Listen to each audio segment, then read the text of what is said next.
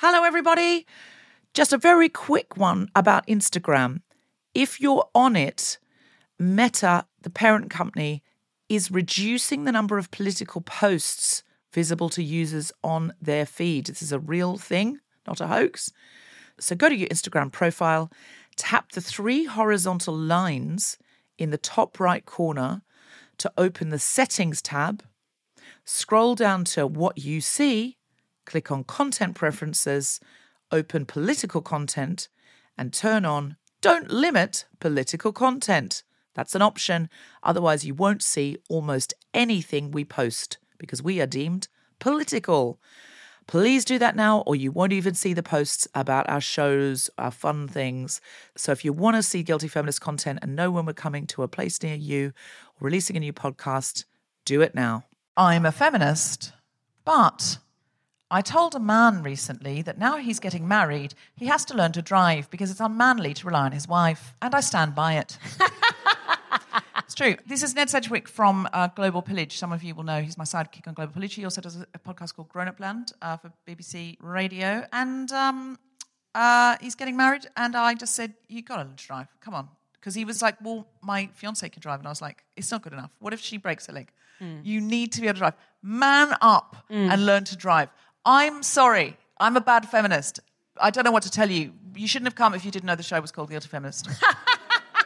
I've got 2 sexist ideals that I live by. Yeah. One is that I can't be taller than my partner. I know. Well, I'm taller than my partner, so now it makes me feel judged. No, I don't judge you. It's a judgment for me. I have a lot of things like that. Yeah, absolutely fine for everyone else. Yeah. Just for me. That's how I feel about inner beauty. It's great for others. Yeah.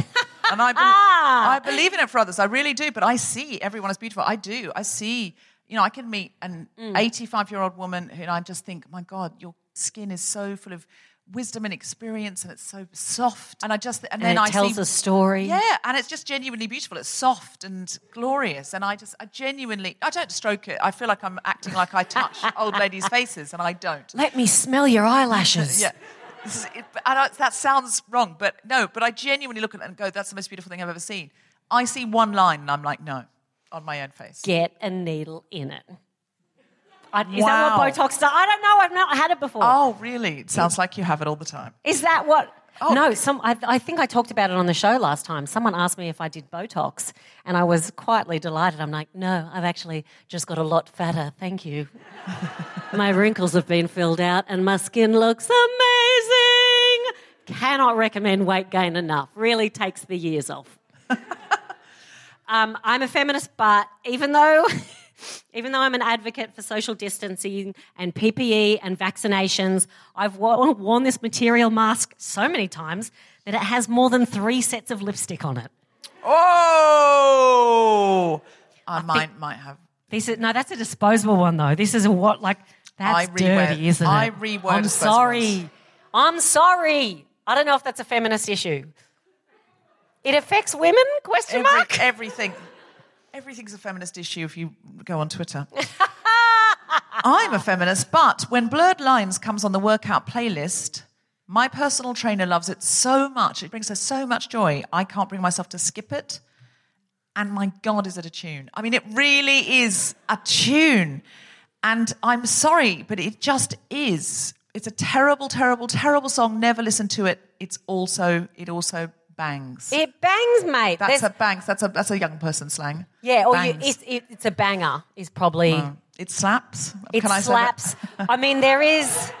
Can I say it slaps? You can. I have said it. You can absolutely try and say it slaps. I've said it. It's too late. I don't know if it has the desired effect. It feels good coming out of a young person's mouth. How old do you think I look, really? No, I think you're my age. But if I said it slaps... A young person would go, give it up, old lady.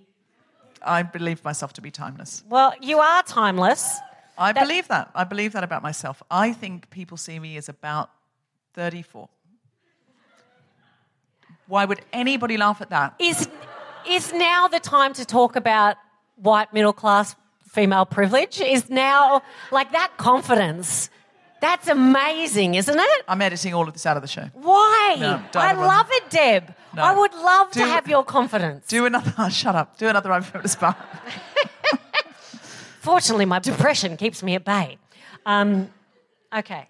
I'm a feminist, but I was late arriving at the show because I was trying to perfect my eyeshadow. I mean, before that, I was cooking for my toddler. I was cooking him dinner. You said it was a baby issue. Yeah. You said, I'm going to be late because of the baby. Well, yes. Well, this is... I'm clearing it up. I was cooking my toddler dinner, but I'm a feminist, and being a working mum comes with added responsibility and limitations. Wasn't as funny. I'm a feminist, but while I was writing that I'm a feminist, but about blurred lines, I admit I put it on. I was just, in my head, and I was just like, and I just thought, who's it going to hurt? Who is it going to hurt just to listen to it once? No one else is here. No one else is going to know. I know I don't agree with the values of the song, and even less do I agree with the values of the music video. However, then when I put it on, I thought, that's going to go on there on Robin Thicke's, the numbers. What's the numbers called? The ratings. Spotify. His streams. Yeah, exactly. His streaming numbers will go up. So I thought I should buy it. So then if I ever want to listen to it again... So you just give him money instead of... I didn't. But I did wonder what the ethical thing to do was. I think I don't want it then going, it's still number one. Do you know what I mean? Like, I don't want that. I've got some bad news for you.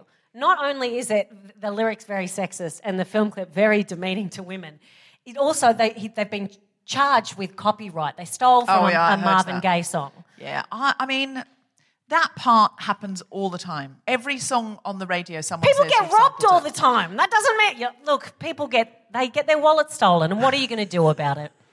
You're not going to implement the law, are you? I don't know. I genuinely don't know about that because there's so many songs where someone goes, that was really mine, and da-da-da-da-da. And this is fought out law courts all the time. This is just about a sample. When I heard the song, I'm like, it's Marvin Gaye. We had Marvin Gaye growing up. I mean, I didn't give birth to him, but we had him playing in the house. So I knew that song as one of my very favourite Marvin Gaye songs. So it wasn't just one of those ones where there's only so many notes and you put them in a different order. Maybe, look, now isn't the time. We're in the middle of a podcast, but I'll show you afterwards. It's Marvin Gaye's... Oh, I thought it was just one of those ones. There's only so many notes and they've got to go in an order. Yeah. There's a limited number of orders that those notes can go in. So this happens all the time, I thought. Totally. And if it's a chord progression, I understand that. Therefore, I'm sure you've seen Axis of Awesome's 4-chord song. Yeah. That highlights that. But this is like... They've stolen the music, not the chord progression. They've stolen the percussion. They've stolen It's just a direct They rip-off. shouldn't have done that. No. Or they should have paid, and now they have. Excellent. Okay. All right. Another reason not to. Although if I buy it now, am I really giving the money to Marvin Gaye? No. Okay. I'm not going to buy it. Calm down, feminists. I'm more angry as a creative person. I'm like, the intellectual property has to stand for something.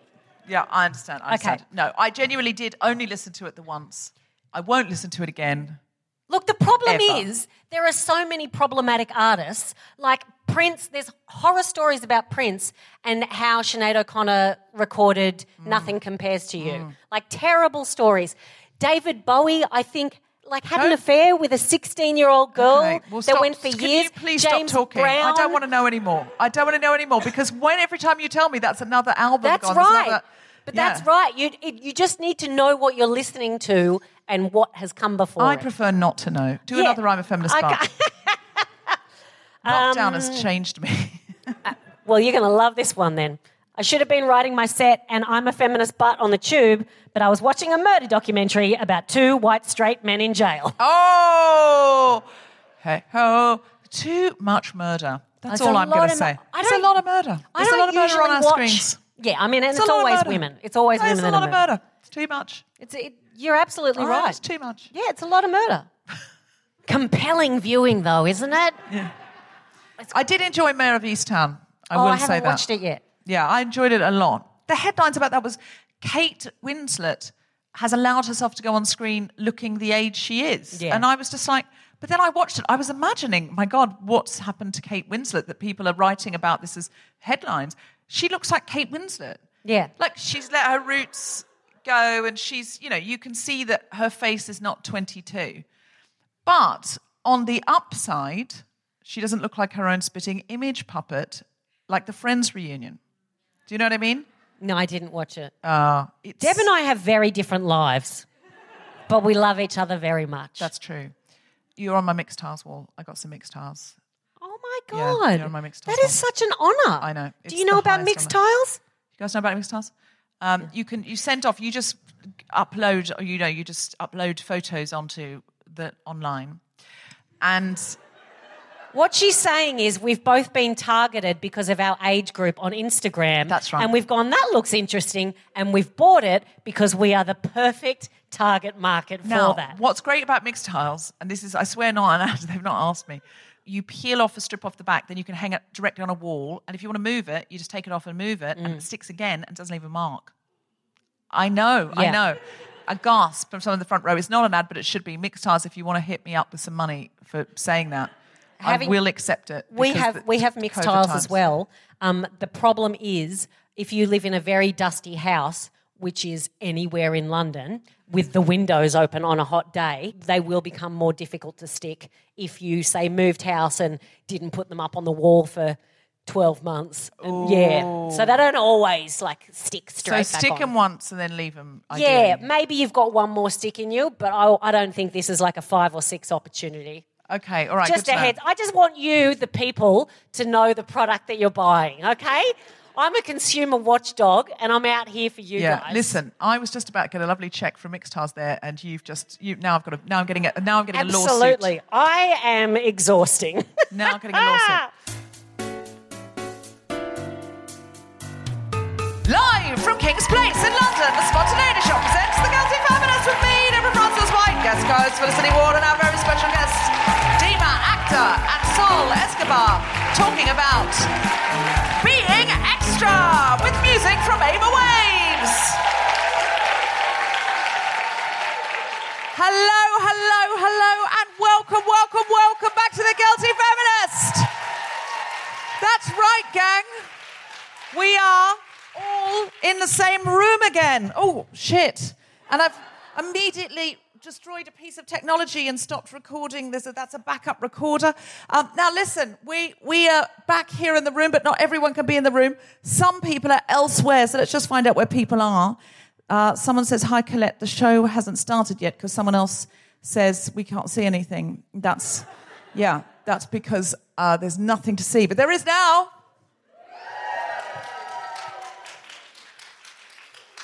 Just in case people at home were thinking there's not a lot to see, I thought I'd do something. Gavin from Canada, hello. Gavin from Canada is becoming a regular character. He is a chap who, when I went to Canada, to Toronto, he, at the meet and greet afterwards, was wearing a shirt that said, I'm a feminist, but I wish I were John Hamm. I know, it was charming. It was the beginning of a wonderful rom-com, except he was married. And so was I. But other than that, where are people from? It's in the room. You're from Spain. Sorry, I'm trying to get these people to say, but look, why not? Why not extend it out to people that have bothered to turn up? Not these people. These people have stayed in Canada. You've bothered to come from Spain. Spain, thank you very much. Hola. Where else has anyone come from? Italy. Have you come from Italy? Not just for this show, though. Not with COVID. How long have you been here? 3 years. Okay, so really not for this show. Okay. We're delighted that you've come anyway. How is feminism going in Italy, do you know? Or is that why you're here? What was that? Catholicism, remember it's really tough. Fair. Okay, just one word, the Vatican. Not going as well as it could be. But presumably feminism is sort of, it's doing its thing. Yeah, a slow uprising, a very, very slow revolution. 20 years behind. Any advances on 20 from anyone else in the audience? Anyone else from anywhere else they reckon is further behind than Italy? No, you're the worst. Okay. Anyone else from anywhere else? Croydon! Come on, the Croydon Massive. How's feminism going in Croydon? Not well. Not well. Why? What do you base that on? Street harassment? There's a big list of Croydon complaints. Well, listen, give them to us. We'll issue them to the Croydon Patriarchy. We're good friends with them. We know them well. I mean, you've got to know your enemy. We bump along. Are we ready to start the show? Then please welcome to the stage my incredible co-pilot for this evening. It's the wonderful Felicity Ward.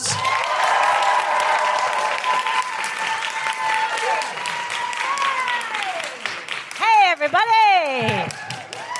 Hey, just quickly, you came out here and started asking where are people from and people started yelling out. Yeah. I don't know if everyone knew that you were doing a live stream. No, they didn't at first. Yeah, no, you did it because I was watching it going, I don't think because I just found out that we're doing a live stream.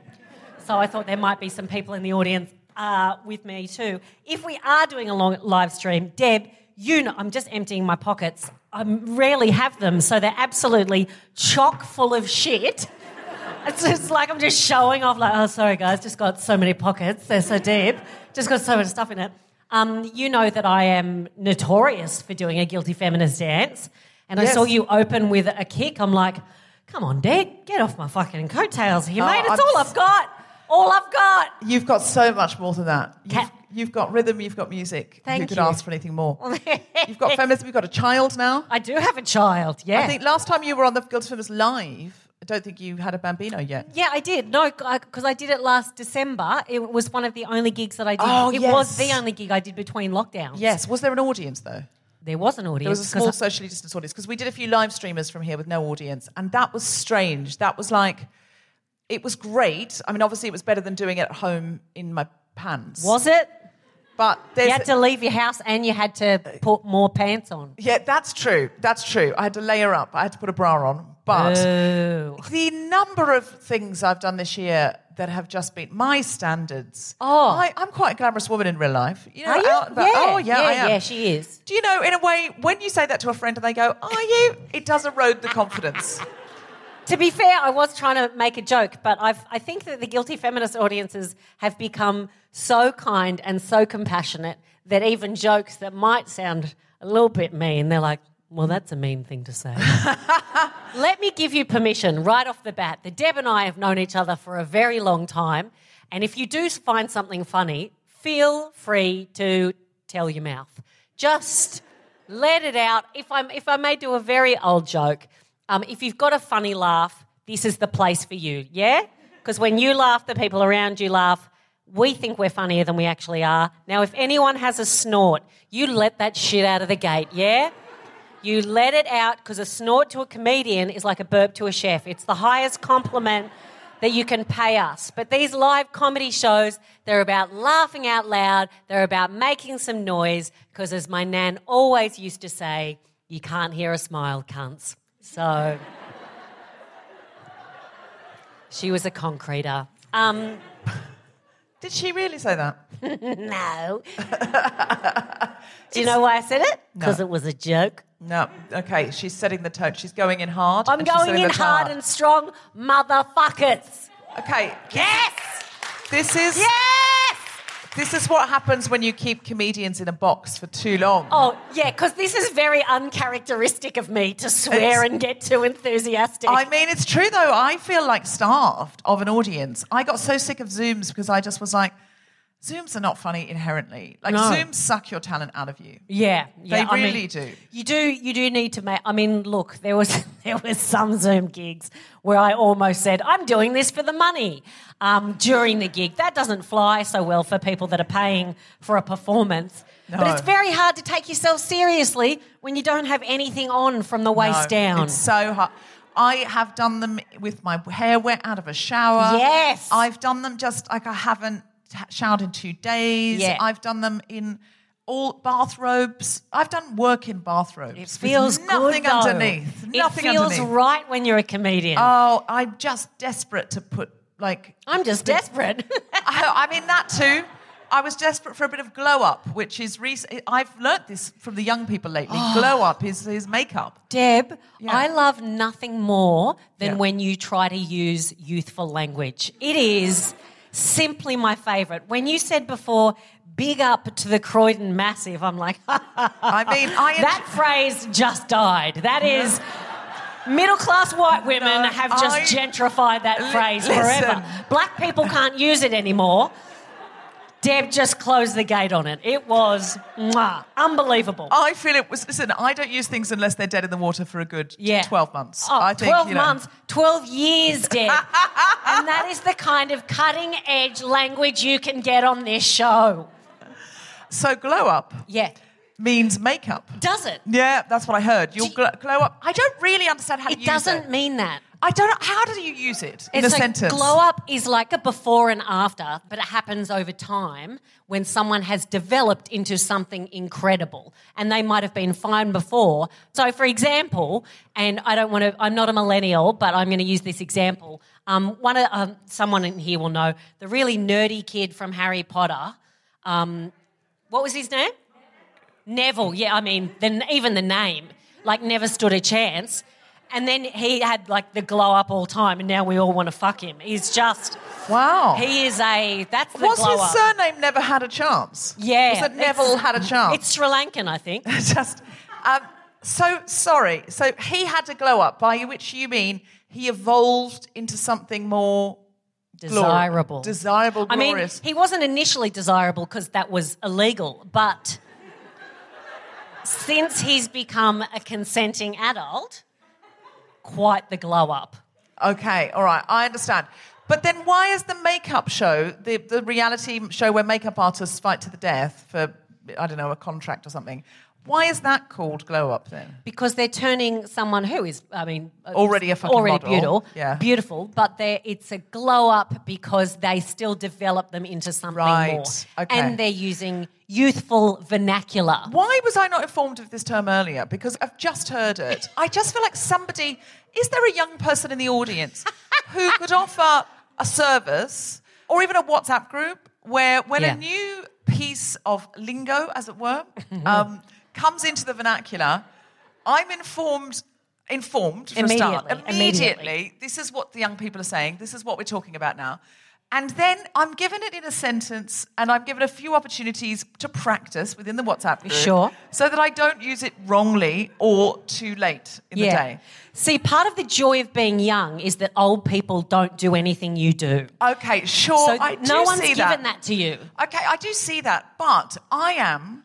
Deborah motherfucking Francis Wine. And I don't know why this has happened in my life, but I'm Generation X. Yeah, as am I. And thank you, big up to the Generation X's there. Big up to my Gen X massive.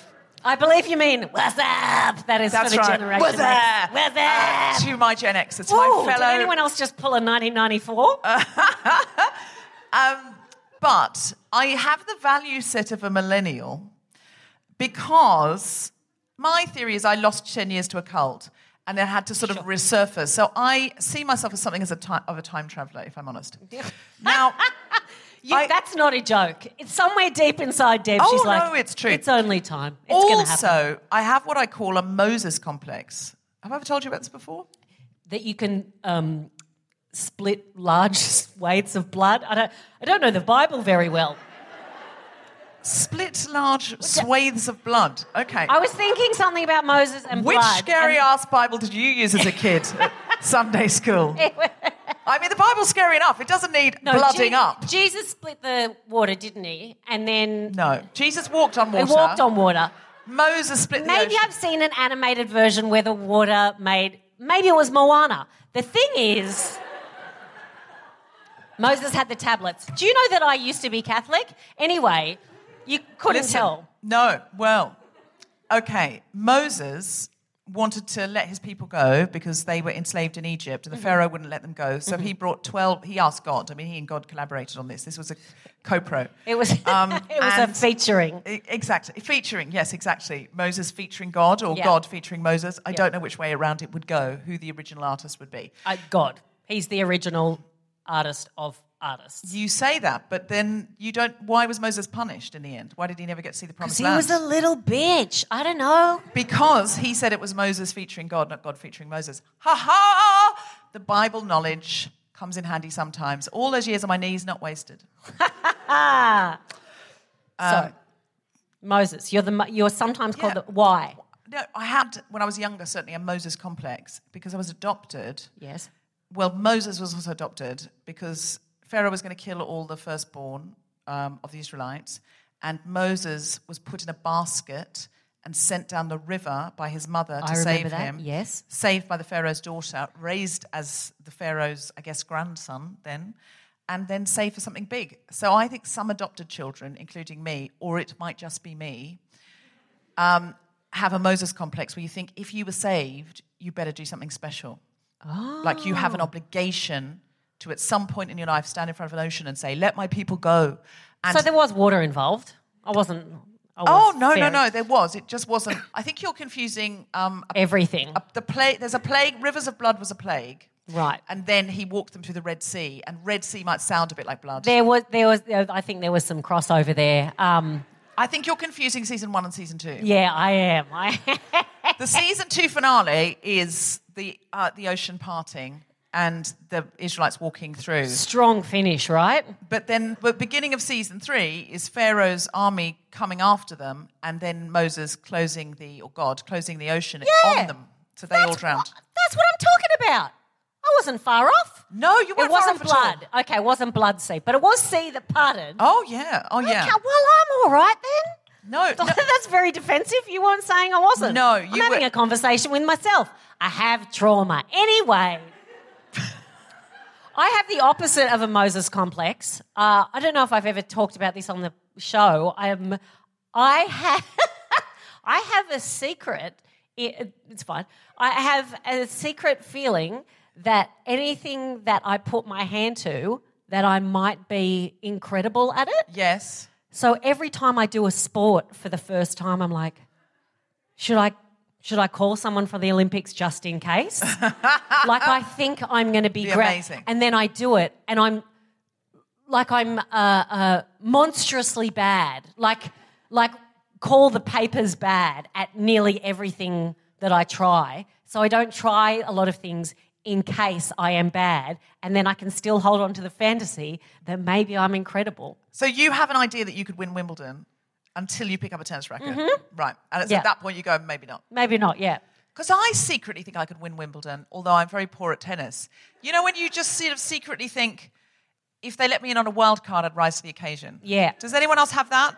You know, Yeah. and then when you're actually playing tennis, I can barely do a I'm rally. tired, I'm hot, I want the game to finish, but I'm still like, give Serena a call.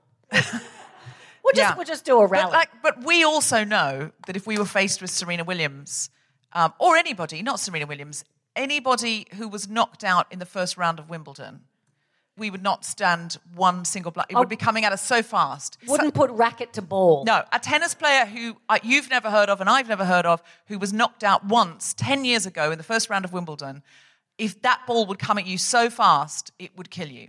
Because you wouldn't get out of the way quickly enough. We know that. Do you know men do not know that? Do you know? This is true. This is true. A significant number of men, I don't know the percentage, but a significant chunky percentage of men believe they could take a point from Serena Williams. I think that was they were asked. They didn't say they could beat her, but they said that they could take a point. They could not take a point. They could not take a point. And these are guys, by the way, who are sitting on their sofa with enough time to answer a survey. Yeah. About whether or not they could take a point off Serena Williams. These are not men on a tennis court. These are not men who leave the house. This is not Andy Murray. No, these are not men who put their phone down. It would never be Andy Murray. No. We all know that he's a big, dirty feminist, don't we? Have you seen that? Oh, he is. Have you seen the Andy Murray montages? Just of him slamming journalists? Yes. Oh, it's such a turn-on, isn't it? It is actually. It's Pornhub, forget it. Show me an Andy Murray montage defending women publicly. Oh. I hear that. Imagine if he did that, but in a tuxedo. He doesn't even have to. It's because he's Scottish too. He just sounds so disappointed in everyone. Or he's just like, I think you mean male tennis player. He goes, what? Is the only male tennis player that's done that. Like you can almost hear him go, I think I'm allowed to have my fantasy of him being in a tuxedo as well, though. You know what, Deb? There is space for both of that, and I'm sorry that I shut your fantasy down. I feel like you buttered my fantasy. I feel like I did too. Yeah. Okay, can I yes and my own fantasy then? Yes, and the shit out of it. Can he be in a dinner jacket? Yes, and... holding a puppy? Yes! While... and just stroking the puppy, sort of lack of attention, and the puppy's just sitting there looking up at him, and he's just stroking the puppy, and then he's just going, the only male tennis player. Yeah. With that contemptuous look he has for all journalists all of the time. Yeah. Do you know who else is a feminist? Has anyone seen the Bo Burnham special? Yeah. Okay. A couple of people said to me, what do you think of white woman's Instagram? Because he sings this song. It's very funny. It's sort of seen that. Fuzzy socks and, Yeah. a random quote from Lord of the Rings misattributed to Martin Luther King, etc. And he's then doing lots of funny, sort of performative Instagram poses. And it's a very cute song. But a couple of people said to me, do you think that's misogynistic? And I said, I think it's teasing. I think it's playful, affectionate teasing. And I think I want to be able to take a joke. Do you know what I mean? I don't think it doesn't feel like, a big old punch down. It feels like he's talking about the kind of women who have the kind of lives that they want to put on Instagram. It doesn't feel like a punch down to me. But also, I have the loveliest Bo Burnham story in the world. When I was doing the Melbourne Comedy Festival years ago, I was asked to compare this late night, quite bear pit of a comedy. It's called the Highline Club? Highline Club? That late night Melbourne Comedy Festival? Oh, Hi-Fi. Hi-Fi, yes. Hi-Fi. It was like at 1 a.m. It started at 1 a.m, so people were very drunk, and they had to put the headliner on first because people were too drunk at the end. And they had flown in this young man who was 17 at high school, flown him in from America because his YouTube songs were getting so many hits. So I met him backstage, and he was he's a teenager, he's an adolescent. Anyway, I went out, and I'd never done this club before, and as you know, because I didn't know the name of it, and it was a bear pit. It was like I was just trying to get people to look in the same direction and be anything that we in the industry call an audience, because they were just a bunch of drunks facing the wrong way. So I was sort of trying to get them to this side, shout this out, this side, shout this out, trying to get people back from the bar to make because I thought this kid, he's flown from America, and he's first on, and I've got to make this a really nice space. And a man in the audience shouted out, do jokes about periods and childbirth, the joke was, I am a woman. Why are you not laughing harder? It's a really good joke, because I'm a woman. The only thing I can do jokes about is periods and childbirth. And so I turned to this young man, and I'm not proud of this. I'm really not proud of this. But this is sometimes, Felicity, you will back me up on this, sometimes what you have to do in a comedy club to get respect, isn't it? I don't know. Well, I'm not committing to anything until I hear what you say. Okay, fair enough. When you have to be a sexual predator, and it's just what you gotta do. That is not, just to be clear, I did not sit on the man's lap. Okay. He said, periods and childbirth. I said, I said, just because... Sorry, are there any children? I feel like this is... No. Okay, I've already said cunt. Don't worry that's about true. it yet. Okay, that's where it's covered. Going. I said... I'm ashamed. I said, just because I have a cunt and you are one doesn't mean I have to do jokes about them. Oh, yeah. And that's what that audience did. They were all on my side. And I think because they saw me stand up for myself, it was quick-witted. I threw it straight at him. I wasn't apologetic like that. I really went for it. And they all cheered. They were all on my side, and that made them an audience. That was actually kind of good for me, because I was like, now we have a common enemy in this man who is called Khan. I remember that because I did a Wrath of Khan joke. And I know someone called Khan. Oh, God, I hope it wasn't him. Imagine. Anyway.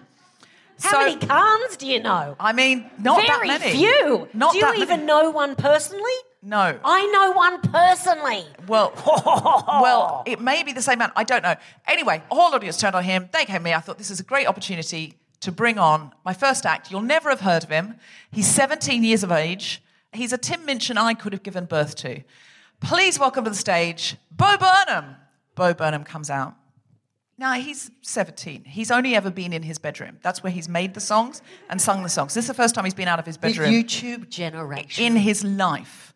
And he came out onto the stage, obviously wanting to bond with his audience, make a good impression. He's been flown a long way. He comes out onto the stage.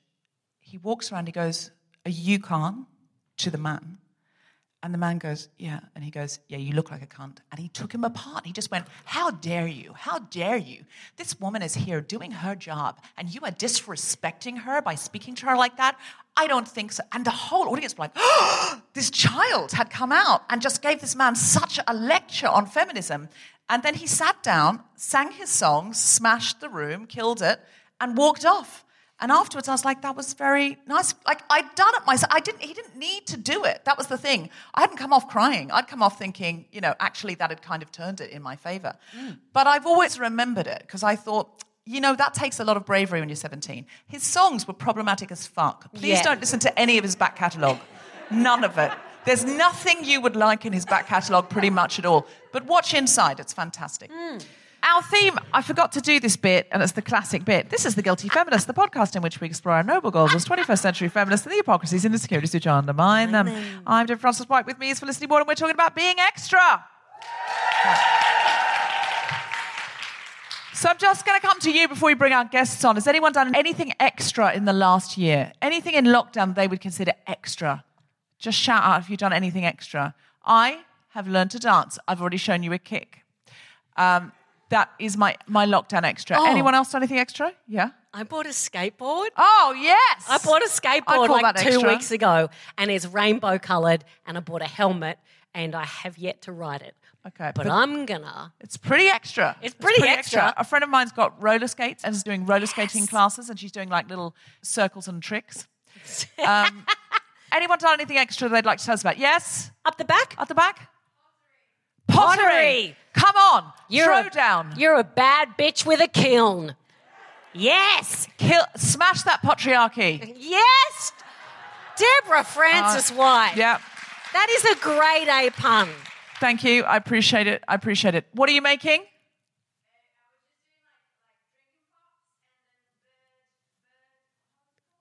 Baths?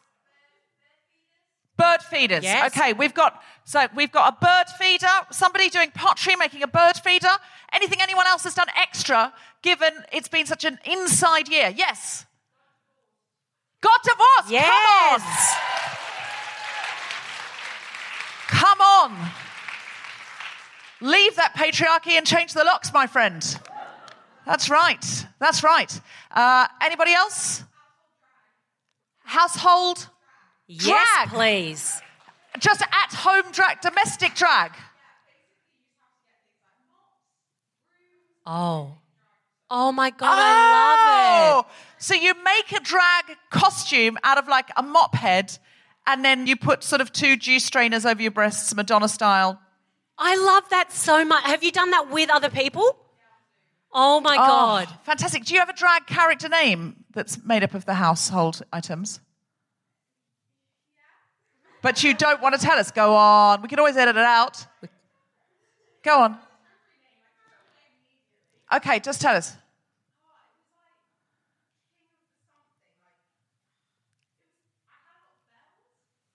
You what, sorry? Was it called King of the Bellends? That's you good. You can have it. King of the Bellends. You were using bells, King of the Bellends. Okay, great, super. Anyone done anything else extra? Anyone feeling extra for feminism? Are you reporting your partner there like it's a police state? Are you handing him in to the authorities? What's yours? You got married! Yay! Now, because it was in lockdown, how did you make it extra? Oh, right. Are you going to have another little party? That sounded unconvincing. Cool. Yeah. Cool. Look, people have saved a lot of money getting married in lockdown because I was like, why wouldn't you just wait until... And they're like, and I can see it in their eyes. They're like, we don't have to invite anybody. Yeah. We don't have to buy dinner for 150 people, 135 of them we hate. I mean, my heart really goes out to parents of the Asian community and the African community and the Greek community that up until during this lockdown only had to have 15 people. But now things are opening back up and they're going to have to pay for those big weddings again. So my heart goes out to you. Yeah, so many people have saved money just by going, unfortunately, it can only be 8 of us and I like all the 8 people. And then I'll just put it on Instagram. Anyone else done anything extra? Yes? Moved to London. Yay! Excellent. Was that post the divorce? Oh, it was your divorce? Oh, okay. So you got divorced and then you came to London to be it was just a bonus that your friend got divorced. She didn't do it because you were coming over. She didn't go... Just like, we really need the spare room, honey. Yeah. I feel like, are you two now going to get together post the divorce? This is like Emmerdale, this is. I'm loving this. Okay. Where did you move from? Can I ask? Johannesburg. Oh, wow. Welcome. Yes. Was it weird getting to London and not having your getting your bags and they hadn't been gone through by the baggage staff? Just a little South African joke there.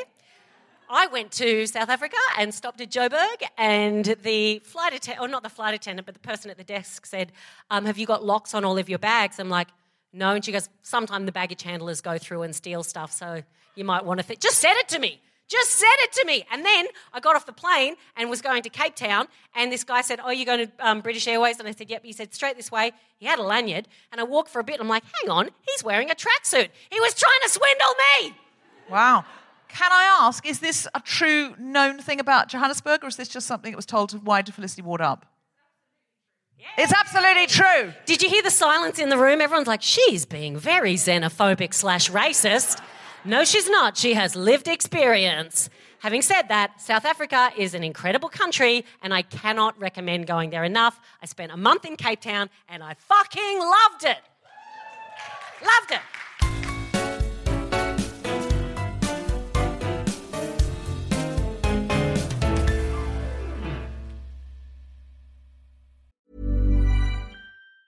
Life is full of awesome what-ifs, and some not so much, like unexpected medical costs. That's why United Healthcare provides Health Protector Guard fixed indemnity insurance plans to supplement your primary plan and help manage out-of-pocket costs. Learn more at uh1.com. Would you like to hear some stand-up comedy? Please welcome to the stage the incredible Felicity Ward! Oh, my goodness. Guys, thank you for so many claps. Preach.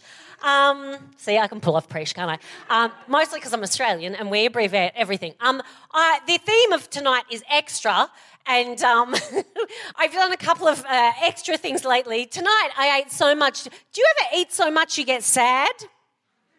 Like I ate so much dongpo pork that at the end of it I was just like, Felicity, what have you done with your life? I was like, mate, you're just full. It's okay.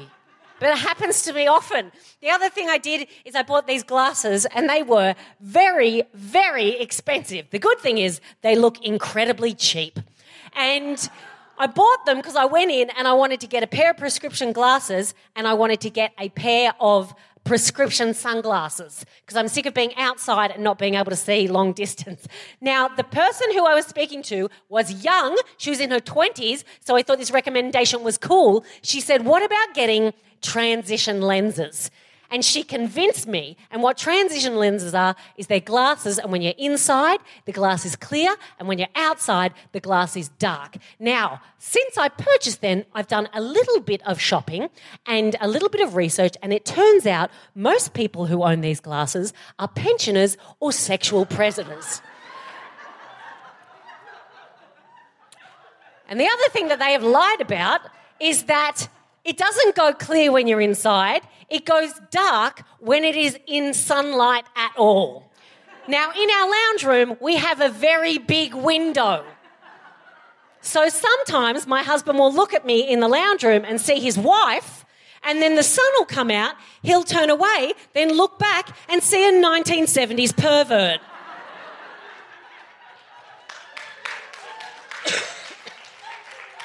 But do you know what I bought these for? Because they're practical. And that is the end of cool. She said they're cool. They're cool. It can't be cool if it's practical. They cancel each other out. If you're buying transition lenses, like you can squint and see death, like it's in the realm. I've bought camping chairs. It's over. It is over for me. I'm at the back nine. I'm at the age now where, when you're young, you only want you and one other person to listen to the same music you listen to. And then as you get older, you want other people and you want to commune with it. And then as you get older again, like when you're in your 30s, then you go, oh God, young people's music.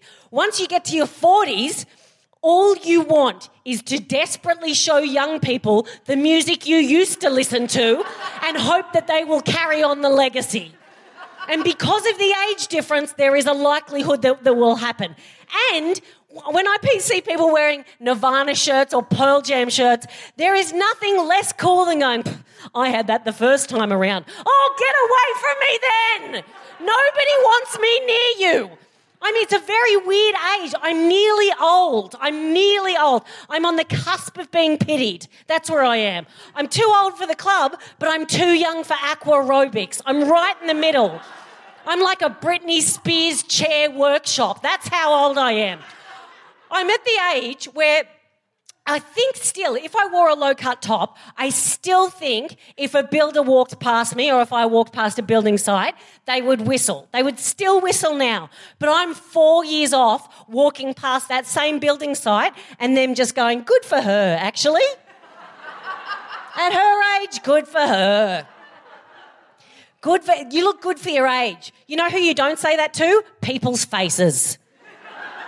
You only say that to people about someone else, don't you? God, they look good for their age, don't they? How old? God, she looks great for her age. You know what you don't say it to people's faces? Because it usually, especially when they're of a certain age, means you look good for someone who should be dead. You look amazing for someone I assumed was dead. Eric Carle wrote The Hungry, Hungry Caterpillar, and he only died a couple of weeks ago. And when I first heard it, I'm like, oh no, Eric Carle. And then my husband said, oh, I thought he was dead. I'm like, I thought he was already dead too, actually. You know those people you're surprised they're still alive? I've seen lots of young kids on TikTok and on Instagram, and they're trying to sell skincare product. They're influenced for skincare. They're like skinfluers. And here is the thing. I'm never going to buy skincare products off a 15-year-old because that is the best their skin is ever going to look. It's not the cleanser you're using, it's hormones. What I want to see is an 80-year-old who looks 30. I want to come across a woman called Doris and go, oh no, that poor girl, she's never going to get on the property market. What? She's 85? Take my money. I have an 18-month-old, as I said, and he's woo! Have you met him? He's fucking awesome. That's the correct response. He's such a fucking champion. Anyway, that's beside the point. There's no jokes there. He's just a 100% legend all the time. I will tell you this. We taught him how to finish his drink and go, which is so funny. And he does it every sip. He'll go, and then a couple of weeks ago, I saw him really picking his nose. And I was like, Frankie, what are you doing? And he went, I'm like, you got it. You got it, kid.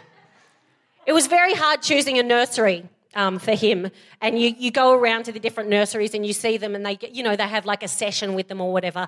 And the problem is I am a professional entertainer for a living. I set the bar of entertainment very fucking high. So we went to all these nurseries and I'm watching these teachers and they're doing the best they can, sure. But I see them reading to my son and I'm like, yeah, I mean, you could read it like that, I suppose. But what you just read was that one was too hot, that one was too cold, and that one was just right. Well, you know what, Beverly? I couldn't tell the difference in your performance, yeah? Where's the range? Where's the character? Not for a second do I think that Goldilocks is in someone else's house and facing peril, yeah? I'm just not reading that from you. Do you know what happens with my son? When he gets food, he doesn't just get a little aeroplane and spoon into the mouth. No. I put on fluffy socks, I run outside the kitchen, I bolt back in, I slide in and I scoop it straight into his mouth. It's a performance, you know? That sounded scared. They're like, woo, don't be my mother. I found out there's lots of kinds of mums out there. I found out there's the creepy mums. You know, the mums that are like, he's my best friend and he's the love of my life and I don't need anyone else now because I have my baby. Well, it turns out I'm a creepy mum.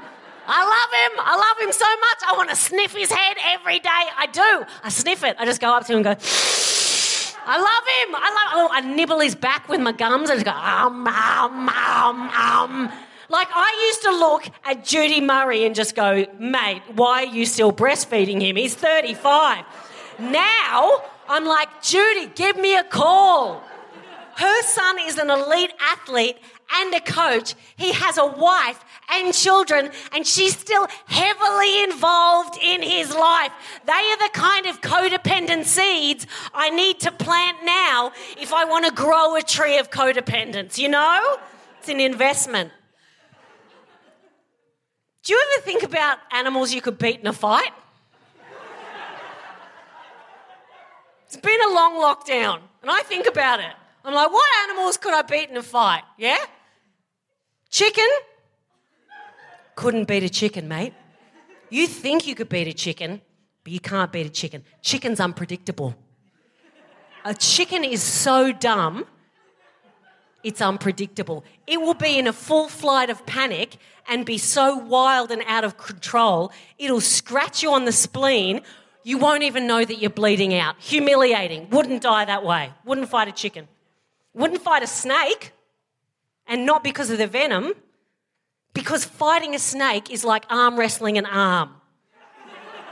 It's like a walking, slithering arm. You're not going to do that. Can you imagine if a boa constrictor just wrapped itself around your body and then just started bitch slapping you with its face? Just bah, bah, bah, bah.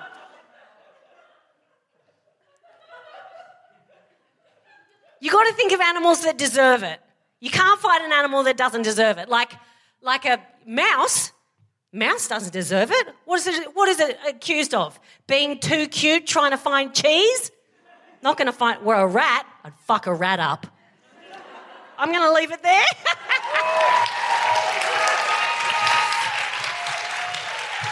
Felicity Ward, everybody!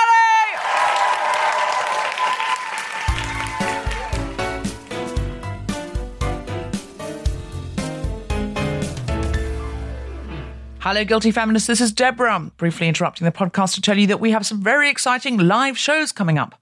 On Friday the 10th and Saturday the 11th of September, we are going to be at the Queen Elizabeth Hall on the South Bank in London with 2 spectacular shows.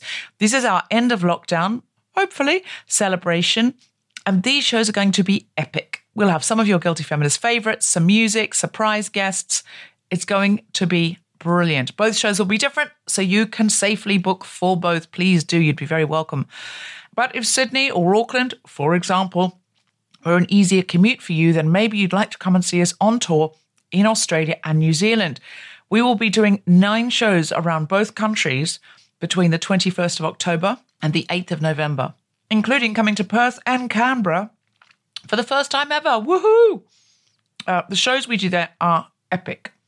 So please, please, please book tickets now. We're also doing regular shows at King's Place in London.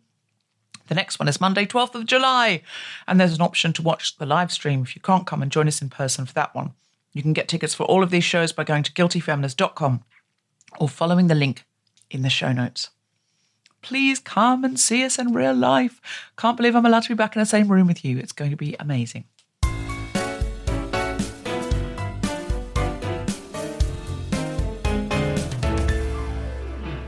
Our first guest today is a fundraiser from Syria who came to the UK in 2017 under the UK Refugee Resettlement Programme. She participated in Choose Love's Around the World in 40 Days challenge last year, raising money for people living in refugee camps affected by the pandemic. She was also recognised as a member of England's national women's football team, Lionheart Squad, for her fundraising. She is joined by the founding director of Give Your Best, a non-profit that offers a platform where refugee women can shop for free from an online catalogue of donated clothes. Please welcome to the stage Dema, Aktaa and Escobar. Now, Dema, your passion is running, but that got disrupted. Can you tell us a little bit about your story? So, actually, before I lost my leg in 2012 because of the war in Syria. So I was running at my country, and since I lost my leg, I have that passion, I have that hope to run again. And after that, 10 years, I get the prosthetic with the running. And I'm start to improve my body and start with it to go to Paralympics. Wow. Okay. What year? When's the Bahrain Olympics? Not that year, because I recently have my prosthetic. When did you get the leg? Maybe 3 months ago. Oh, it's really new. Yeah, it's really amazing. new. Round of applause. Yeah. So you now have to start training to run again. So you were a professional runner in Syria? Yeah, before I lost my leg. Okay. My personal trainer used to be a runner, and she ran in the Olympics and the Commonwealth Games, and it was like a full-time thing. Yeah. Was that what you did? You got out of bed and you trained to be a runner? Yeah. That's absolutely remarkable. As somebody who is not a very talented runner, can I just say I'm in awe of you. I, at school, in every single race I ever did at school, I came last. Every single race. I have no skill at all, or natural talent for running. What kind of races did you run in Syria? I start with the 100, and when I just improve my body and the war starts, so we supposed to go to another city, but the war, it's just messed up. Yes. And we can't travel. And since that, I lost my leg, and it's a new thing to work with the prosthetic, and I didn't have any experience before, what the way you think, and we will go with the 100, but spring, not just runner for. So you're going to start training here? Yeah. And then you're going to run in the Paralympics? Yes. And will you run in the Paralympics for Great Britain? Will you run in the refugee team? Do you know yet? Or I didn't get that decision yet. you haven't decided yet. No. You're just going to start training and see where it takes you. Yeah. We're really, really excited to hear more about that. Thank you. And Sol, can you tell us a little bit about what you're doing at the moment?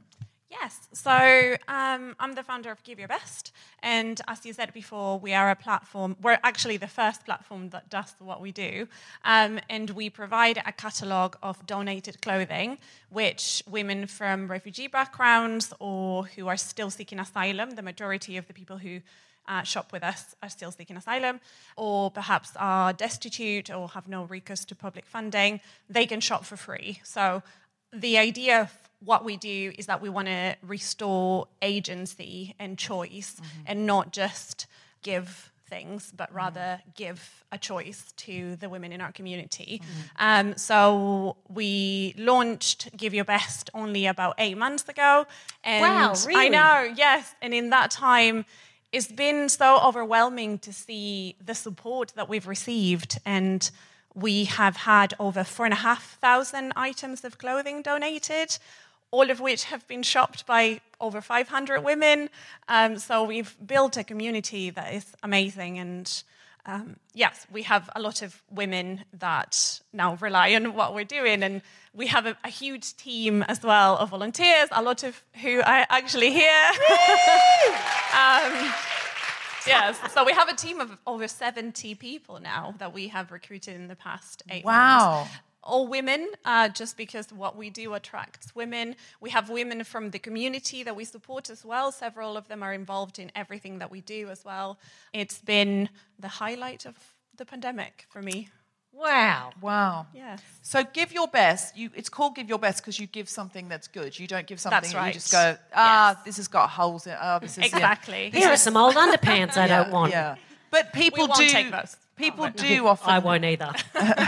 People do often take things that they think, it's a bit worn out, but I'll give it to a charity shop. And what you're saying is there anything in your wardrobe that you don't wear that somebody right. else could, but actually is a beautiful piece of clothing, or Yeah. a very high quality piece of clothing, or virtually new or new? Yeah, so basically the way it works is people that have these items to donate, who, yes, we do ask for them to be the best things that you have that you don't wear. They submit everything online, and we have then our amazing volunteers. They put everything into our online shop, and women from our community, then they can shop it for free. And we try to make it as much of a shopping experience as we possibly can. Then we basically liaise with the people who want to donate the items, and we give them the information as to where to send them. So it doesn't necessarily, we don't hold the item, so there is no donation waste, which is a very big issue as well. So it goes from person to person, and we are the liaison between the two. So something that we like to emphasize is that connection between the two people. This is very clever. You're like millionaire matchmaker, but for clothes and refugee women. Yeah, exactly. So we send the information to the person gifting the item. We like to kind of redefine a donation as a gift. And we tell them the information of the person who wants that item. And how much information that person gives away is completely up to them, because we deal with a very vulnerable group of people. So if they want to share their personal details with the person gifting the item, they can send it directly to them. Otherwise, they can only share their information with us, and the items go via us. We ask them to make it personal to the person who has shopped it, because what we want to emphasize is that connection between the two sides, and the fact that when you are sending an item of clothing, you know that it's a woman on the other side who is your same size and has your same fashion sense, but is living in a completely different reality. Wow. And we kind of want that to be the focus community of what we do. Yeah. Well, you are dressed so stylishly. Thank you very much. You're a really good advertisement for your own site, because this is actually a dress that I have repurposed as a coat. So it's dream big, kids. This is what we're doing this year. You can look like this too. Do you know what? I have gone from a size 6 to a size 14, and I have some clothes that need a home. And some of them are very nice. And I have somewhere where you could gift those items. Well, whoever gets these will get a long history of each piece of them, because I have collected them for 20 years and I can't wear them anymore. You should tell them all about it. Oh, don't you think I won't? Imagine encouraging me to speak. You should tell them. Oh, I was going to. That's actually one of the things that our community loves the most, and they tell us all the time, is the notes that they receive with the packages, because they are so supportive, and it's just women that they don't know, strangers, telling them you're welcome here, and keep going, and I know that you're going through a difficult time, but we're here for you. And some of them have told us that until they started receiving that support, they actually didn't know that they were welcomed here, because all that they saw was the bad press and the hate online. And after actually getting these notes from people that support them, they actually realize, there are people out there. There are lovely people, yeah. Is it welcomed or distasteful to make suggestions about what that outfit would go with? Or what you used to wear? It's encouraged. It's encouraged. Yes. So what they would like is printed out pictures of you wearing this dress at a party, on a red carpet, at a prom, anything like that. I might make some mix tiles up for them and just put them in. So they can have it on their wall. In the wardrobe door. Yeah. Go, that looks good with that brown belt, and she's thrown that in. Like, I don't want to say that I am fashion inspo. I'm just saying that I could be if you open your heart to me. You could be our ambassador, our spokeswoman. Don't offer that if you're not going to follow through, because I love being a representative of anything. So Felicity Ward is now an ambassador of Give Your Best. What have you donated yet, Felicity? Nothing. You will, though. You will. Tonight you're going to go home. But I've been very loud. And you're going to get out all those clothes, because I definitely have things as well. Sometimes it's hard to part with something, because you just think, but I might wear it. And actually, this is a good reason. I don't take it to a charity shop, because I think, what if I want it? But actually, with this, I wouldn't get that feeling. I'd think it's gone to a home where somebody else will treasure it. And another fabulous woman. Exactly. Yeah, that is something that has really attracted people to gift their items through us, and that's why we've been so surprised that there's been so much support, because people find it like a really meaningful way to donate, in a truly sustainable way as well, because they know that the person who receives it is going to wear it. And we try to emphasize that meaningful part of it as well. This has got a very Toy Story 4 feeling to it, where Andy passes his toys on. Sorry, I can't. So listen, this is one amazing way of creating. I mean, Emma DeBerry came on recently, and I don't know if anyone's read her book since she came on the show. It's called What White People Can Do Next, but she said it's about changing the idea of charity and allyship into the idea of coalition. And I think your setup there sounds like one of coalition and of women, the same way that I'd say to Felicity. I would say to you, if you said, oh, God, I've got a fancy thing to go to, that's exactly what I'd do. It's a coalition. I'd go, oh, I've got a fancy red carpet dress or something for you that you might like to wear. Come over. I can only wear one dress at a time. So it's a great way of creating a coalition and a community. But I want to come over now to Dema because you yourself, Dema, are a refugee, but you have now participated in Choose Love's Around the World in 40 Days challenge, raising money for people living in refugee camps affected by the pandemic. Can you tell us about that? Because you seem like someone who should be, in a way, taking it a bit easy now, you don't mind me saying. Like if I'd come out of a war zone and, with a significant injury, the career of my choice, had to be rethought through, and I'd found a safe haven, I'd really be putting my feet up and just going, I'd be just taking it chill and saying, what can other people do for me? That would be my main question. How can other people help me?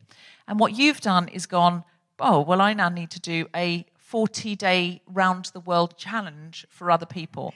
Explain yourself. You're making us feel very bad. Yeah. I mean, I can definitely give a dress to Sol, but I don't know if I'm going to be able to do what you've done. Can you explain what it is? Actually, when I say that the website for the Choose Love, they will help refugees in the camp. And I said to myself, like, I was there. I was, like, in the same place, the people there, they were now. And I said, like, well, I'm not help. So, I have prosthetic. I have, like, another foot. Okay, I didn't feel it, but it was work. So I suggest to walk 1 mile, and it's just like I bought like 1,000 to just in case, to be in safer place. And when I saw like the people, they donate about that, and they just like support me. Okay, I'm walking. I said to myself, like, okay, even like you walk on crutches or like in one leg, it doesn't matter. You just need give that peace or give that hope to other people. That. So it's a fundraiser feeling. where people walk. Yeah. How do they count the steps? Like, who's policing this? How do we know how far you've walked? That's not what I'm asking. Yeah. I'm asking, what's the overall challenge? Like, what was the challenge that people could do? Just like maybe like you cycling, you like walking, you running, you like whatever you can do. But you would do a certain length because it's a pandemic. Yeah. You can't actually do that thing where Yeah. someone walks a certain amount. Yeah. So you could walk Yeah. a certain amount every single day. Yeah. To create this kind of It's round fun. the world in 40 Yeah. days challenge. Yeah, Okay. exactly. And so you decided to do that. And Yeah. again, I am so bad at going for walks. It's embarrassing. So this is incredibly impressive. And so you were able to raise money by doing that Yeah. for people in refugee camps. And you yourself had experienced life in a refugee Yeah, camp. exactly. So you wanted to give something back. Yeah, exactly. Just like to help other people, like to just like feel like safe, to feel like just put a smile in their face, you know what I mean? So it's because it's hard to be refugees. It's hard to go out from your home. So, but that makes help a little bit, like that feeling, that depressing, that it's out of your hand when you get out from your home. So, but I did it. It's just like, like I walked 1 mile. I can't go out because I was in pain and I had an operation in my stomach. But since I feel like such a bad pain and my leg, it's like bleeding, Oh, God. Yeah, but I said to myself, you can do it. Just my go for God. it. Just go for it. You are just so much a better person than I am or ever will be. I mean, It's when I'm amazing. bleeding and I've got my period, I won't go for a walk. No, I'm unbelievably impressed by this. You were also recognised as a member of England's national women's football team Lionheart squad for fundraising. Could you tell us about that? This is like, until now, I'm shocked about this moment. Because it's like, I was like just invited to see like the other people there, because we are like 23rd people who's like helping in pandemic, and we are like a big team now. And just like when I saw that Elena White, the famous footballer, it was like I shocked myself. Like, when you feel dizzy and you can't believe that person just in front of you. I just like Is it you? Is it you? Do you follow women's football? Do you follow? Oh, right. Yeah. So You're quite starstruck. Deb feels like that about me sometimes. I do. I just do. calm her down. I wouldn't be able to recognise any footballers, I don't think, hardly. But you saw this footballer who and you're a big fan. yeah. So I do some like chat with her, and I'd be like, yeah. They Did you just- say anything embarrassing? You know when you're in front of someone that you really like and you're like, I like eels. What? I've never met an eel. Why are you walking away? Oh, that time you met Gloria Steinem. Still coming back to you, still haunting you. Eels, of all things, it's so phallic. Did you say anything embarrassing that you wish you hadn't said? No. That was so nice.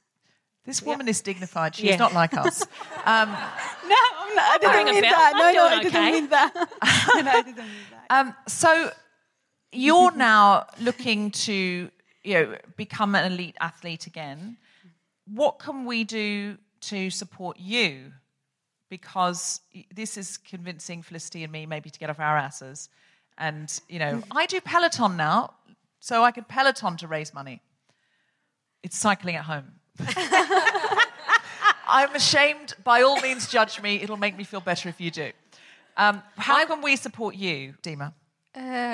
Like any way you feel like comfortable with it. I did like. Can I give you a massage? Or Do you? I would All right, love Harvey. it. I would love it. Do you need money to train? We've had another brilliant para-athlete on in Australia called Monique a couple of times. And she always needs guilty feminists to support and raise money because women's sport is woefully underfunded. Exactly, I want to shock you here. No. I know. Yeah, I know what you mean. Yeah. I'm not gonna say like it's expensive to have like a coach because you will need to have a special coach for like who's like teach you how to run. And even like 10 years, I didn't get that decision to run, and my muscle doesn't work like properly until now in the right way. So, but yeah, you need like a special one to work with you and work with the prosthetic as well.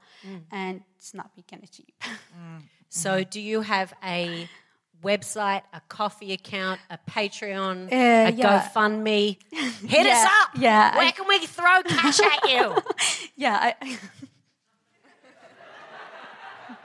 Look, I might be aggressive, but I also put that towards my support. Thank you so much. My page, it's GoFundMe. A GoFundMe. Yeah. You've got a GoFundMe. Yeah. Okay, all right. So we will put that in the show notes. If you could pop something in for Dema's GoFundMe, because you've heard she'd do it for you. And she has, actually. She's doing it quietly right now, and you're being really ungrateful. Sol, I don't make the rules. want to ask you two questions before we get our musician on, because I can see Tom is hovering. We talked for so long at the beginning. One question, Sol, that I've got is, what's the online for you?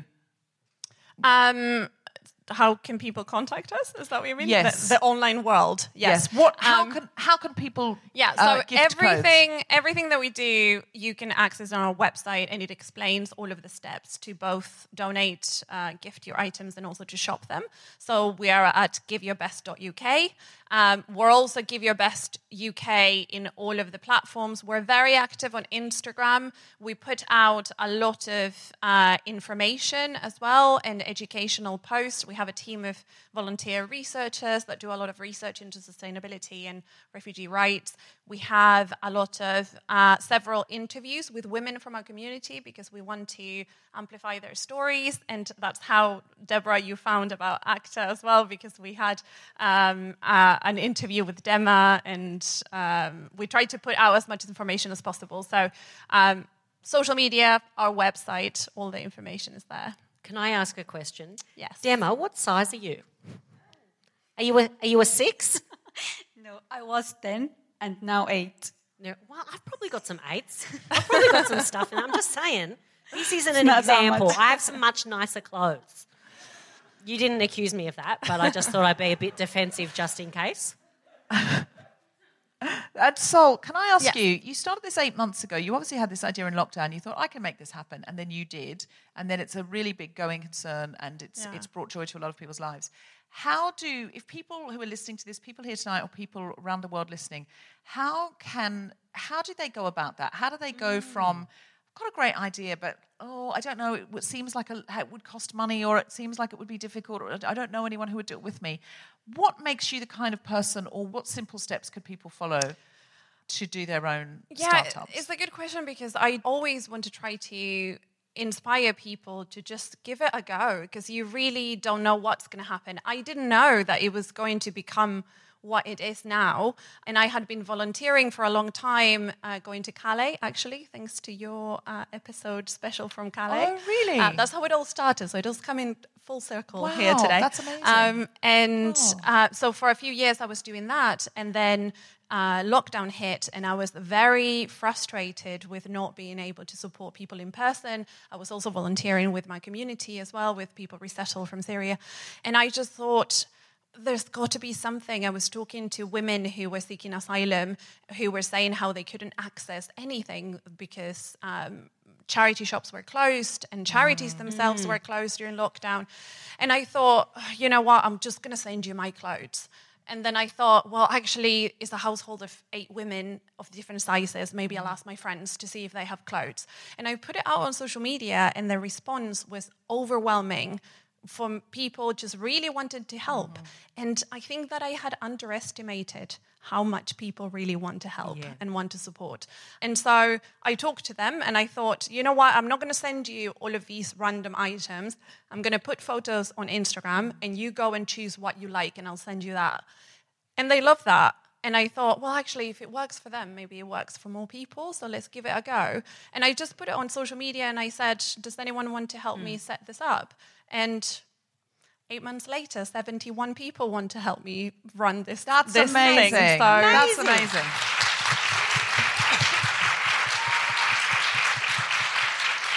So if you're listening to this in another part of the world and you think, oh, that sounds great, but we don't have that here in America or Canada or Australia or wherever you are, it's that step by step. If you can organise a dinner party, you can start something like that. That's the truth. And I mean, I do it alongside my full-time job. So if you have the time and the flexibility, I do realise that a lot of people might not have the time to do, things like this. But it doesn't have to be as big as this is. This became bigger than I could have ever imagined. But you've got lots of help. Could do one thing. Yes, you could help one person. We can't solve the refugee crisis, but we can help one person and we can make a difference in one person's life. And, that's enough as well. Does that feel like coalition to you, Dema? When you meet someone like Sol, does it change how you feel about living in a place and starting again? Actually, I start 3 times, so don't be afraid if you fall over many times. So, I start 3 times, like from beginner, to be honest, since I lost my leg. But the last one, 2017, I start my life just a new person. And start everything like learn English, learn how coach and the traditional how to live with community a different my home as well. And it's just I'm happy. It's hard, but you will get there. It's hard. It's hard to just start from beginner, and you lost I lost 6 years without doing nothing, without even study. You're in a camp for 6 years? I was in Lebanon, but I didn't have the right. Actually, I didn't have the right because I can't. I don't have prosthetic. I don't have to be enough money to go to school or to university to complete my study, and I can't work because I'm not gonna say some people doesn't accept disabled without a leg, but I'm still the same person. Okay, I lost the fake leg, but it doesn't stop my life. And it's not just end of the world to lost my leg. It's just a leg. As you say, for the chicken. Just to break it down and have another one. That's it.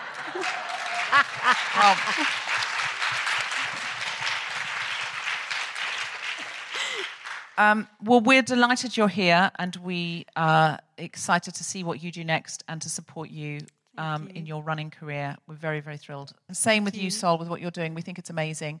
And if somebody did want to start Give Your Best in another country, could they get in touch with you? Yeah, you know, we've had emails from people in about 6 other countries asking us if we are going to go to those countries. And, you know, we are a team of people with big dreams, so we do have the dreams. Maybe of people could, expanding if to other someone, countries. if there was a bunch of volunteers absolutely. in another country that wanted to start it up, they could, you know, sort of franchise it without getting, you know, it is obviously a goal it's a voluntary thing, but I yeah. don't mean franchise it like pay you a bunch of money. I mean, you know, use the branding and. I mean, please do. But also, there's a travel ban, so you probably will need to. You will need that. You will need that. You've both been absolutely brilliant guests. Please stay with us here. But for now, a big round of applause for Dema, Aktaa and Sol Escobar.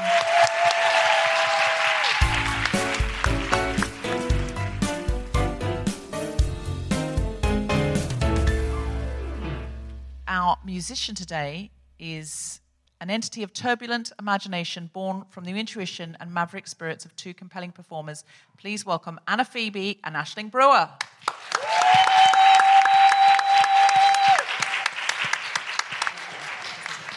Phoebe and Aisling. Hi! Phoebe and Anna, sorry. Sorry. Anna and Aisling. Edit that out. Anna and Aisling, casual as you like. Anna and Aisling, Hi. thank you so much for joining us. Thank you for having us. What are you going to play for us?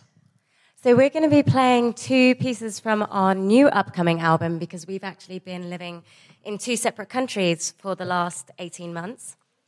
So this is the first time we've actually are able to play together again in 18 months. So it's really, really special. And we were supposed to be touring, and obviously all of that got cancelled. And so instead, we decided to just write another album. So we're playing 2 pieces from our new album, which will be out later this year. And what's the album called? It's Chrysalis. Chrysalis. Keep your eyes peeled. Am I saying this Ava or Ava? So Ava Waves is the entity, Ava Waves. the world that we build between us. Ava Waves. Okay, all right. Take it away, Ava. Woo!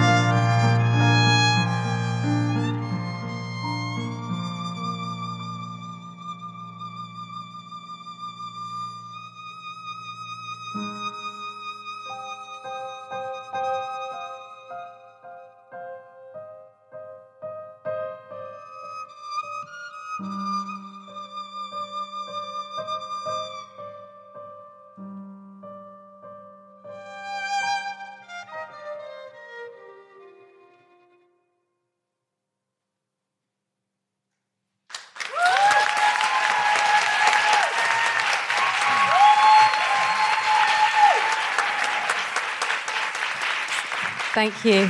Oh, it's so nice. We haven't played together in the same room, so this is amazing. Thank you so much for having us.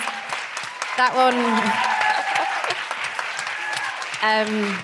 And actually, like really strangely, we actually figured out that, because you've been a fan, definitely, you told me about this podcast. Literally from the beginning. I know everyone probably says this, but the person who introduced me to the podcast actually came tonight as soon as she found out that we were playing. And then we found out that, I think, not that we've been like stalking, but like you started, the first podcast I think was December the 15th, 2018, would that be right? Because it was 2015.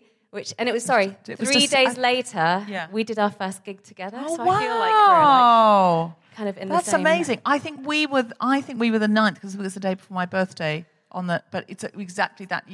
Same month. That month. You and we were starting out together. Yeah, wonderful. Well, how nice that we finally met. So that piece was called Emerging Flight, and then we're going to finish off with going back to our Irish roots. We've both got. I'm Greek, German, Irish. Aisling is like Dutch. Irish. And so this one is called Awakening, and it's also from the new album. Wonderful.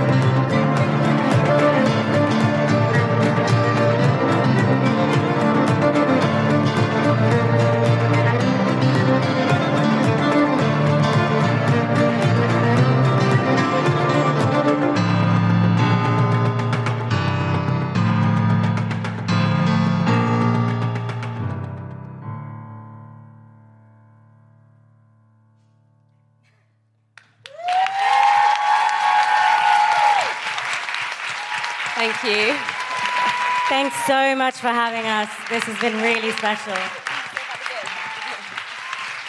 I'm going to do a quick cheeky plug, if I may. We have a gig coming up at the Royal Albert Hall Elgar Rooms at the end of the year, where we're part of Nitin Sawhney's Journeys Festival, celebrating 150 years of immigration. So if you're around, please do come see us. We'll be doing a full set there. Thank you. Ava Waves, everybody. Ava Waves. Listen, that sounds absolutely right up our street, so everyone should get on that. It's at the Royal Albert Hall in the Elgar Room. Yeah, so we're playing the 6th of November. 6th of November, get on that and go and see the full set. In the meantime, if we'd like to download your music or buy it, ideally, where can we do that? I meant to say to you, if you want to listen to problematic music without paying the artist any royalties with your... I do so sometimes, the key is, basically, it doesn't clock up as a play if it's under 30 seconds. So you just need to listen 29 seconds and then stop, and then listen again. And that way, you don't have to pay to download the track. So it's she's a good girl. I know you want it.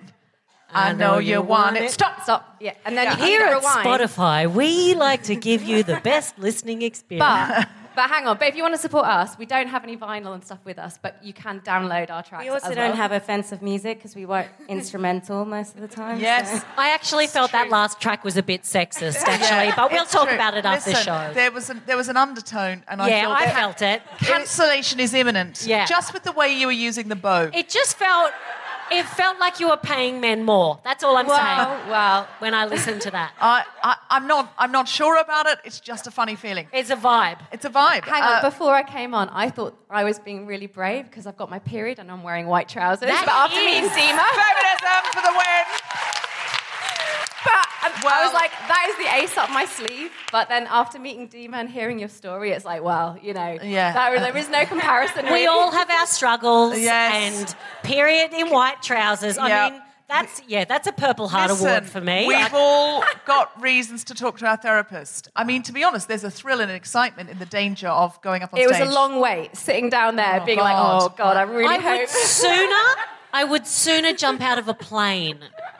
Then I don't own white trousers because I am a filthy grub. You're wearing pale trousers. That kind of counts. It's a bold move for me. I'm like 3 days past my period. I'm like, who do you think you are? Well, we were kind of thinking the new album, we're bolder. We've come out of lockdown Vivid together. colours. It's all about vivid colours. Yeah. Exactly. Well, you're both wearing shades, but... Not too vivid. But our agent, Angie, who's here, she was like, look, if you're going to be on your period, this is the place for it. So, Absolutely. I mean, if Absolutely. anything, we're disappointed that your period didn't bleed through. Listen, in a very real way, I would love your next album to be called Free Bleed. Thank you. Or Free Bleeding. Free Bleeding from Ava Waves. Listen, you've been absolutely wonderful. It's spelt so that when you go to download it, AVAWAVES. So everyone's allowed to get their phone out now and download a track and pay for it, please, because they've got to eat. Or just listen for more than 30 seconds. That will. Listen for more than 30 seconds if you're just streaming it, but can't you just pay for it on iTunes? You can, or you can pay for it on iTunes and then listen to it for 31 seconds on repeat, and then each one will count as a play. All of the above. I don't like the modern world. I like going and buying a cassette tape that would then get spooled up in my tape, then I have to do it back with a pencil. Deb, you know what that did? That music slapped. Yes! Yes, it did, baby. It slapped. It was an absolute bop. I'm going to say it was lit. Oh, are you? Okay, no, I'm They not. can Apparently smell not. it. They can smell it. It's the enunciation. I would say that was lit. You sound like the Queen. Listen, one must keep current if one is going to keep the monarchy relevant. One would say that was a vibe. Twasn't it? Big up to my Windsor Massive. Please act on what you've heard tonight. Try and put at least one piece of clothing in the next week to give your best. And encourage other people in your family to do it. There are a lot of people that don't listen to podcasts that aren't engaged in this way. But if you told them, hey, if you got in lockdown, did you clear out a lot of stuff and you haven't taken to a charity shop yet? Is there anything actually good in that bag? Did anyone do Marie Kondo in 2020 and then not do anything about it in 2021? Right. Are there big bags in the hallway or the cupboard under the stairs or, in a suitcase that I'm meaning to take? Dig around in there. If there's anything actually half decent, could you please give it to Give Your Best and to see what that feels like. Could I do a little plug as well there? Yeah. We are actually now recruiting volunteers to act as clothing collection points because we've had a lot of people that, for example, are moving countries or they're getting rid of clothing but don't have the time to take the photos. And, it is a bit of an involved process. We have named them our Give Our Besties, which we think is the cutest thing. Strong So work. if anyone wants to be our Give Your Bestie, there's the sign-up form on our website. And all you have to do is just either you can actually do a rally if you want for people in your neighborhood to donate clothing, but otherwise we would like to have those collection points across the country. So if anyone wants to hold clothing, you can sign up. Amazing. Great. And while we're on Aisling, if you are giving away that top, I'll have it. Okay.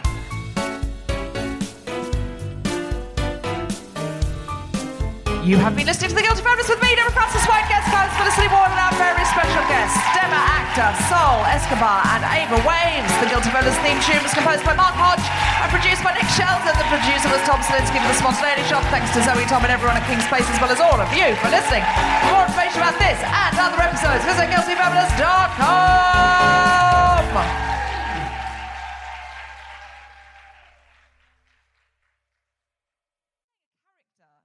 That's not very glowed up. That's the character. That's the character. That sounds natural, doesn't it? Young people, that sounds like if Deb was undercover as like a young person and you're all in a group, you would never pick in a second that she wasn't Generation Z. How do you do, fellow kids? How do you do, fellow youthful... Youth children. Young youth children, yes. Yeah, okay, all right, fine, whatever. Peeps. She's not glowed up. She's not a grown up. I don't know. She's not a grown up, but she's like a She's not a grown up.